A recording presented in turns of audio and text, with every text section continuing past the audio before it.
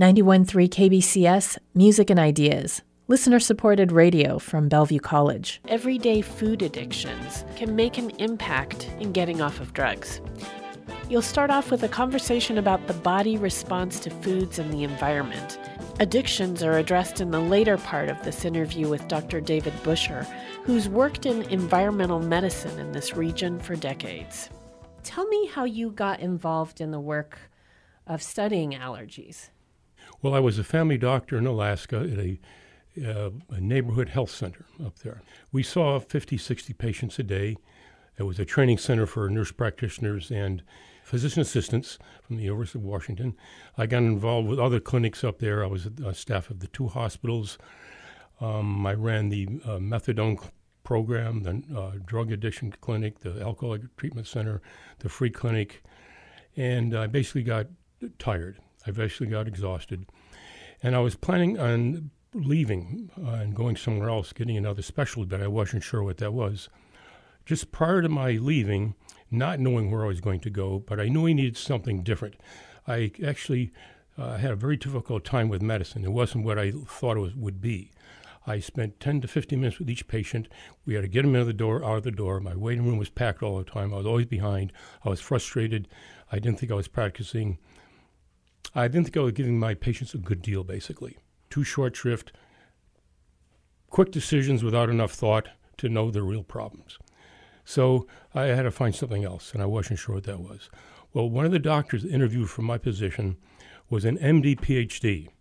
He was a professor of medicine from the University of Chicago. He was way overqualified for my position. Why would he come up here to ask for this sort of general practitioner position? It turns out his wife was sick. She could no longer live in Chicago because of the pollution. In the city, the pollution was too high. In the suburbs, the pesticide levels were too high. They were looking for a clean environment for his wife. That's why he was coming to Alaska. Well, I asked him, I thought it was interesting. I never heard of such a condition before. This is maybe 50 years ago, approximately. And I said, how did you find out about it? He told me about a Dr. Theron Randolph. He said, you need to check this doctor out. He's ahead of his time. So I read some of his literature. I read a couple of his books, Dr. Theron Randolph, and I went to spend a weekend with him. I was immediately impressed by his integrity, his intelligence, his wisdom, but I didn't know what he was doing exactly. So eventually he invited me to spend some time with him. So I spent 2 years under his tutelage. And what we did there, so he was an allergist. He was trained at Harvard. He was considered the father of environmental medicine. When he used to teach at some of the medical schools in Chicago, and he had some difficulties because he had what was called a pernicious influence on medical students. He started talking about food allergies back 50, 60 years ago and teaching medical students about it. But some of the professors didn't like that. So he went off on his own. He formed his own academy, his own, called the Human Ecology Research Foundation. That's where I spent 2 years of training. So this was an incredible experience. So here I was a doctor, kind of discouraged with medicine, wondering, what can I do that would be meaningful to really help my patients? So Dr. Randolph had set up a hospital unit, about an hour outside of Chicago, north of Chicago, called Zion International Hospital. He had a 20-bed unit, 25-bed hospital unit. It was environmentally controlled. It was separate from the rest of the hospital, had extra air filtration. Everything was made out of solid materials, glass, steel, cotton, tile. No synthetics. There were double doors to allow who we would process to come in. We had to make sure they didn't have any chemicals in their body. We had extra air filtration. And then we did with these people, and they were very sick allergic patients from referral center from around the country.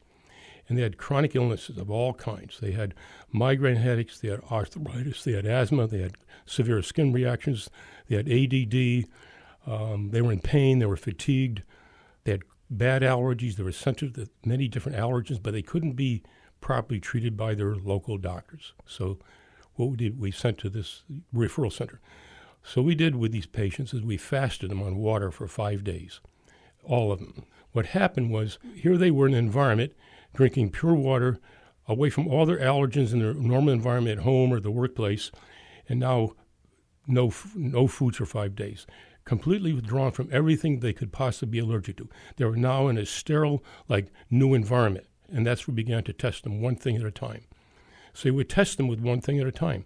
One food for like a wheat, not just bread, but like whole wheat. Or we give them a bowl of whole cornmeal, or just steak, whatever we decided to test them to. And they go through this process over a 2 to 3 week period. So what would happen when they were on a 4 to 5 day water fast, it was very difficult because they all went through horrendous withdrawal symptoms. It's like they've been addicted to drugs. Their pain would get worse. They would feel like flu-like symptoms. Their headaches would happen. They would feel terrible. They'd get maybe sick to their stomach. And but after 4 to 5 days, they would clear, and they would feel great. They'd feel like healthier than they had ever before. In years, they've been suffering these chronic illnesses for so many years, and all we did was put them in a clean environment, take away all the foods, they felt well.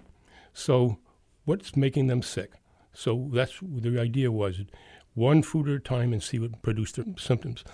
And a couple of amazing things I remember was how bad the people with arthritis got. They often would give them the food at night, like a meal of wheat, and how bad they were the next morning. How many would wake up with severe stiffness and pain in their joints. They had these delayed reactions. So it turned out a lot of these chronically arthritic pain patients, it was due to the foods they were eating, and they had no idea because they're eating the foods every day of their lives and not recognizing they were reacting to these foods because they're in their system all the time. And the other interesting thing was we tested them to organic foods. So I started eating organic food 46 years ago because of Dr. Randolph. He knew how to get it and where to get it. He knew all the farmers, the cattle raisers, the pig farmers, the chicken, who had clean food and didn't. So we tested them to those foods in the beginning of the test.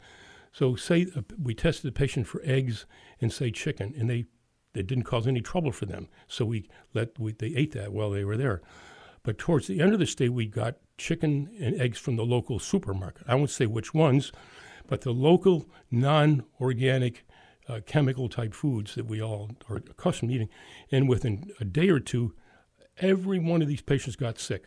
They could eat organic food without symptoms, but we give them the regular food with pesticides and additives, whatever's in it, they would get sick. And I was very interested how much it affected them mentally, how much I noted mood changes and depression and irritability, crankiness. And just the facial expressions would change when they would get these chemicals in their body. So I did that for 2 years, and every day I was just, are you kidding me? It was what they were eating that caused these bizarre symptoms that I'd seen for years up in my regular medical practice, not knowing. I would just give them symptom suppressive drugs, more steroid drugs or Motrin or opiates, whatever it took to make them feel better. Or we would see also patients with cardiac irregularities, high blood pressure, and on a fast, their blood pressure would normalize. Their arrhythmias go away. Challenge them to foods, these blood pressure would go up. So it puts a stress on the body, these foods. And because, again, I'm not saying every case of high blood pressure in the country is caused by food allergies, but it was in most of these patients that we saw and treated. So that's kind of how I got reorientated in medicine. I left there with what I felt with extremely powerful tools now to really diagnose what was really going on. Mr. Johnson, it's what you're eating. Mrs. Johnson, it's what you're eating, what you're breathing, what you're exposed to at home or workplace. And I think it is. I would tell patients that now. We would carefully work out how to determine that. We didn't have this environmental unit anymore, which, by the way, they don't exist anymore because they're too expensive and just wouldn't be covered by insurance anymore. So we've figured out other methods to determine these allergies in patients, not as good as that method, but less expensive and kind of easier for patients to go through in a way, too. Another question I have is about if you could tell me more about Dr. Randolph and how he got involved in this. What is environmental medicine versus allergies? Yeah, I think the difference is we do allergy work, but we're not allergists. I think the difference is we take more attention to food allergies.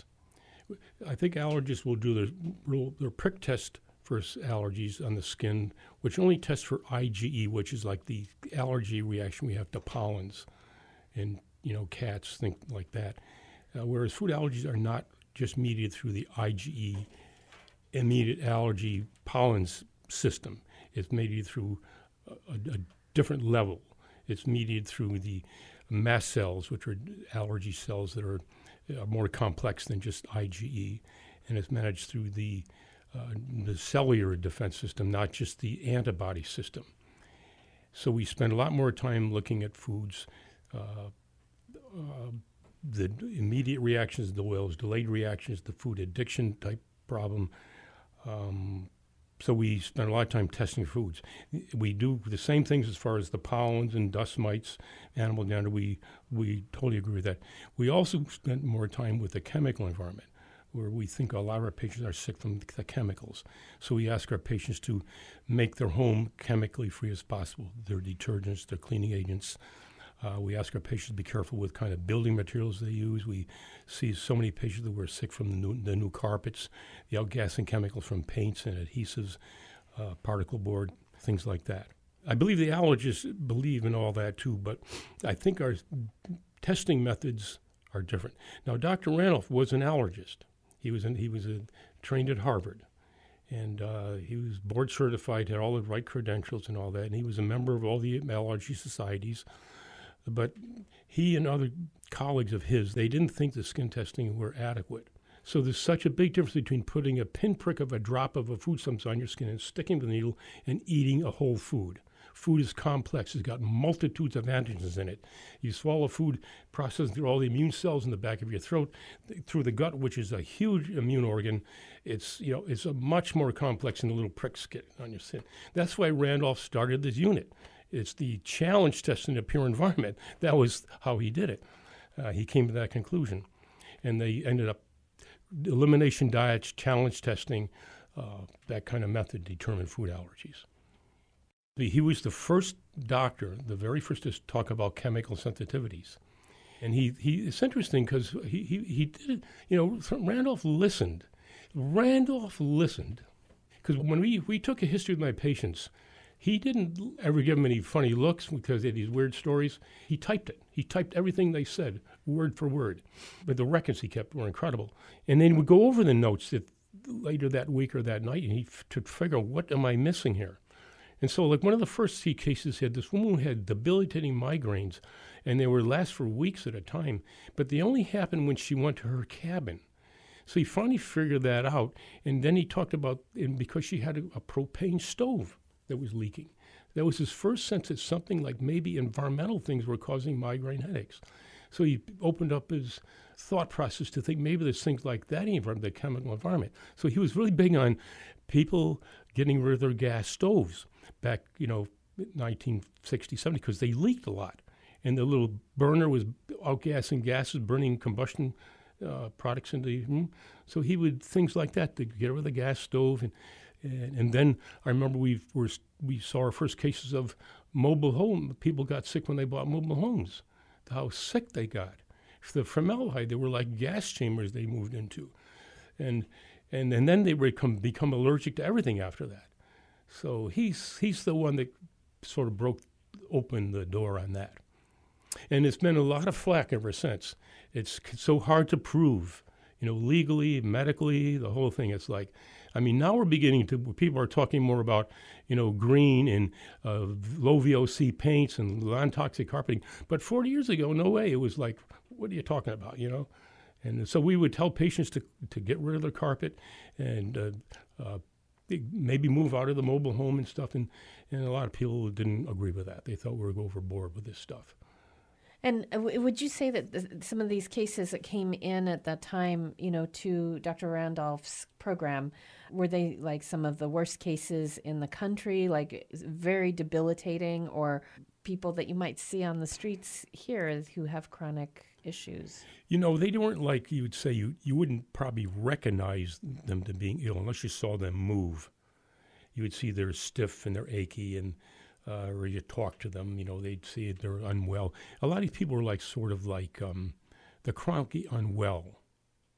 Never feel good, have a lot of aches and pains, migraine headaches, a lot of intestinal trouble, bladder infections, prone to infections all the time, and not really know why.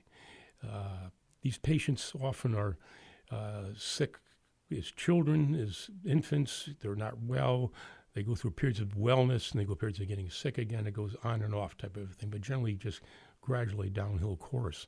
It's not they're going to die early, but they're not going to have a real full, healthy, abundant life the way they could if they didn't have these conditions affecting them. One more thing, Simon Randolph. When I worked with him, he was 75 years old, and he was sharp as a tack. He worked 6 days a week, 7 days actually, plus he wrote papers. He worked at the hospital. He did rounds with me every morning at 6 o'clock. And we would get up and have breakfast together. And every morning he would have fish and a vegetable or fish and a fruit. I eat with him. He ate real clean. And so he was like, when he was 78 years old, I say, Ted, we call him, how can he become so sharp at this your age and all that? Because he used to read the obituaries of his classmates from Harvard, and they were either dead or not practicing. He says, because I was controlling my allergies. I didn't think much of that. Come on, Ed, it's not your allergies. But later I learned that allergies cause inflammation, and they cause inflammation in the brain. They cause inflammation everywhere. So that's why his brain, it was not inflamed all the time by all these allergens that people are eating and consuming all the time. Dr. Busher mentioned at the beginning of the last excerpt with me that he had operated a methadone clinic in Alaska before studying with the late Dr. Theron Randolph.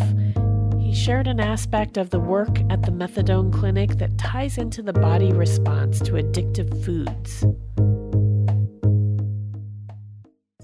The methadone program, it was a very unsuccessful program.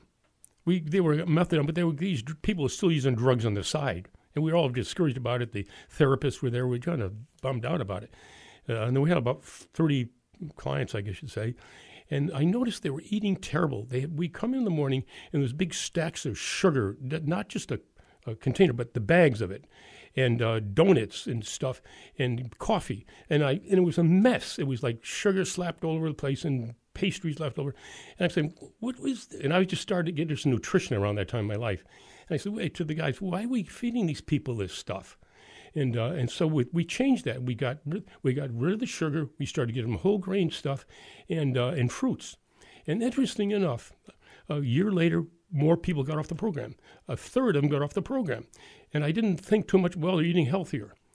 Well, the other part of this, Randolph, he called it the addiction triangle. He said we get addicted to foods as children. We're eating the same foods, wheat, corn, soy, eggs, tomato, whatever. And we get a little older, we called the food-drug combinations. That's the soft drinks.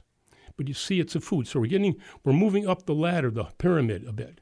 We're trying to get like a stimulatory response, okay? Then we get to tobacco, okay? Tobacco, nicotine. Then you get to alcohol.